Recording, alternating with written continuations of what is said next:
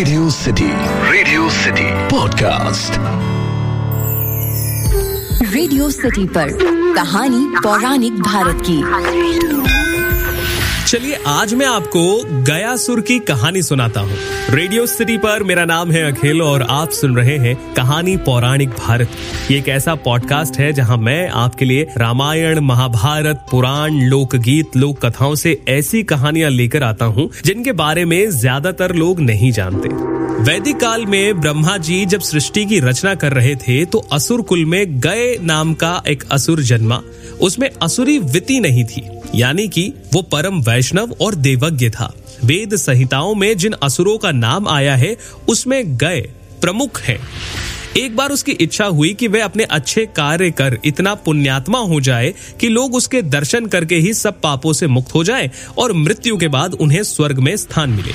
ऐसा विचार करके उसने कोलाहल पर्वत पर समाधि लगाकर भगवान विष्णु की तपस्या प्रारंभ की। वर्ष पर वर्ष बीतते चले गए और तपस्या चलती रही। उसके कठोर तप से प्रभावित होकर विष्णु जी प्रकट हुए और गए की समाधि भंग करते हुए कहा, महात्मन गए, उठो, तुम्हारी तपस्या पूर्ण हुई। किस उद्देश्य के लिए इतना कठोर तप किया? अपना इच्छित वर मांगो।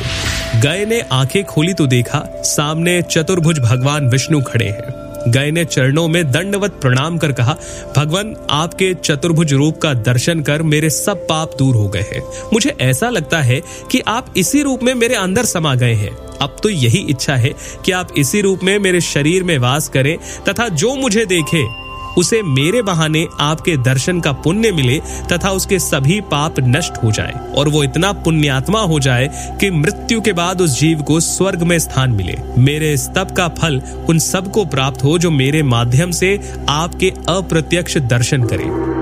गए की इस सार्वजनिक कल्याण भावना से भगवान विष्णु बहुत प्रभावित हुए और हाथ उठाकर बोले, तथास्तु, यानी ऐसा ही हो। अब गए एक स्थान पर ना बैठकर सर्वत्र घूम घूम कर लोगों से मिलता। फलस्वरूप जो भी उसे देखता उसके पापों का क्षय हो जाता और वो मरणोपरांत स्वर्ग का अधिकारी हो जाता। इससे यमराज की व्यवस्था में व्यवधान आ गया। अब किसी के कर्म फल का लेखा जोखा वे क्या रखे? जब गए के दर्शन से सारे पाप नष्ट हो जाते हैं और वो स्वर्ग का अधिकारी हो जाता है तो फिर नर्क दूतों का क्या कार्य रह जाएगा? उन्होंने ब्रह्मा जी के सामने अपनी समस्या रखी। ब्रह्मा जी ने कहा, ठीक है, इसका कुछ उपाय करते हैं। कर्म फल का विधान बना रहना चाहिए। हम इसके शरीर पर एक यज्ञ का आयोजन करते हैं तथा मैं और अन्य सारे देवता इसकी पीठ पर पत्थर रखकर उस पर बैठकर उसे अचल कर देंगे। फिर ये कहीं आ जा नहीं सकेगा। गए की पीठ पर यज्ञ हो, ये तो और पुण्य का काम है। गए ने ब्रह्मा के इस प्रस्ताव को स्वीकार कर लिया। ब्रह्मा जी यमराज सहित अन्य देवताओं को लेकर पत्थर से दबाकर गए पर बैठ गए। अपने ऊपर इतना भार होने पर भी गए अचल नहीं हुआ।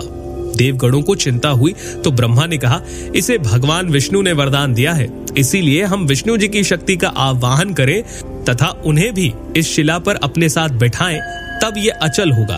अचल यानी कि एक जगह रुक जाएगा। सभी देवताओं के आह्वान पर विष्णु जी ने इस पर विचार किया और वो गए पर बैठ गए, जिससे गए अचल हो गया।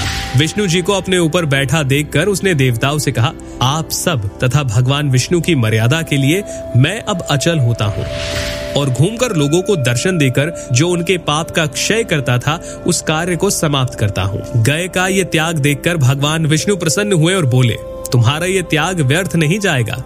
इस अवस्था में भी तुम्हारी कोई इच्छा हो तो कहो, मैं उसे पूर्ण करूंगा। गए ने कहा, नारायण, मेरी इच्छा है कि आप इन सभी देवताओं के साथ अपरोक्ष रूप से इसी शिला पर विराजमान रहे और यह स्थान मरणोपरांत धार्मिक कृत्य के लिए एक तीर्थ स्थल बन जाए। जो व्यक्ति यहाँ अपने पितरों का श्राद्ध करे, तर्पण, पिंडदान आदि करे, उन मृतात्माओं को नरक की पीड़ा से मुक्ति मिले और सारा क्षेत्र ऐसा ही पुण्य भूमि बन जाए। विष्णु जी ने गए को ये वरदान दिया और इसके बाद से ही बिहार में गया नाम से एक जगह प्रसिद्ध हुई जहाँ पितरों के श्राद्ध, पिंडदान का महत्व बढ़ गया। ये थी आज की कहानी जिसमें मैंने आपको गया यानी कि गयसुर के बारे में बताया। फिलहाल के लिए इतना ही। आपको आज की कहानी कैसी लगी मुझे जरूर बताइए। ईमेल लिखिए podcast@myradiocity.com पर, यानी podcast@myradiocity.com। और इंस्टाग्राम पर भी आप मुझे बता सकते हैं। मेरा इंस्टाग्राम हैंडल है @RJ Akhil। तब तक के लिए सुनते रहिए रेडियो सिटी, रग रग में दौड़े सिटी। रेडियो सिटी पर कहानी पौराणिक भारत की।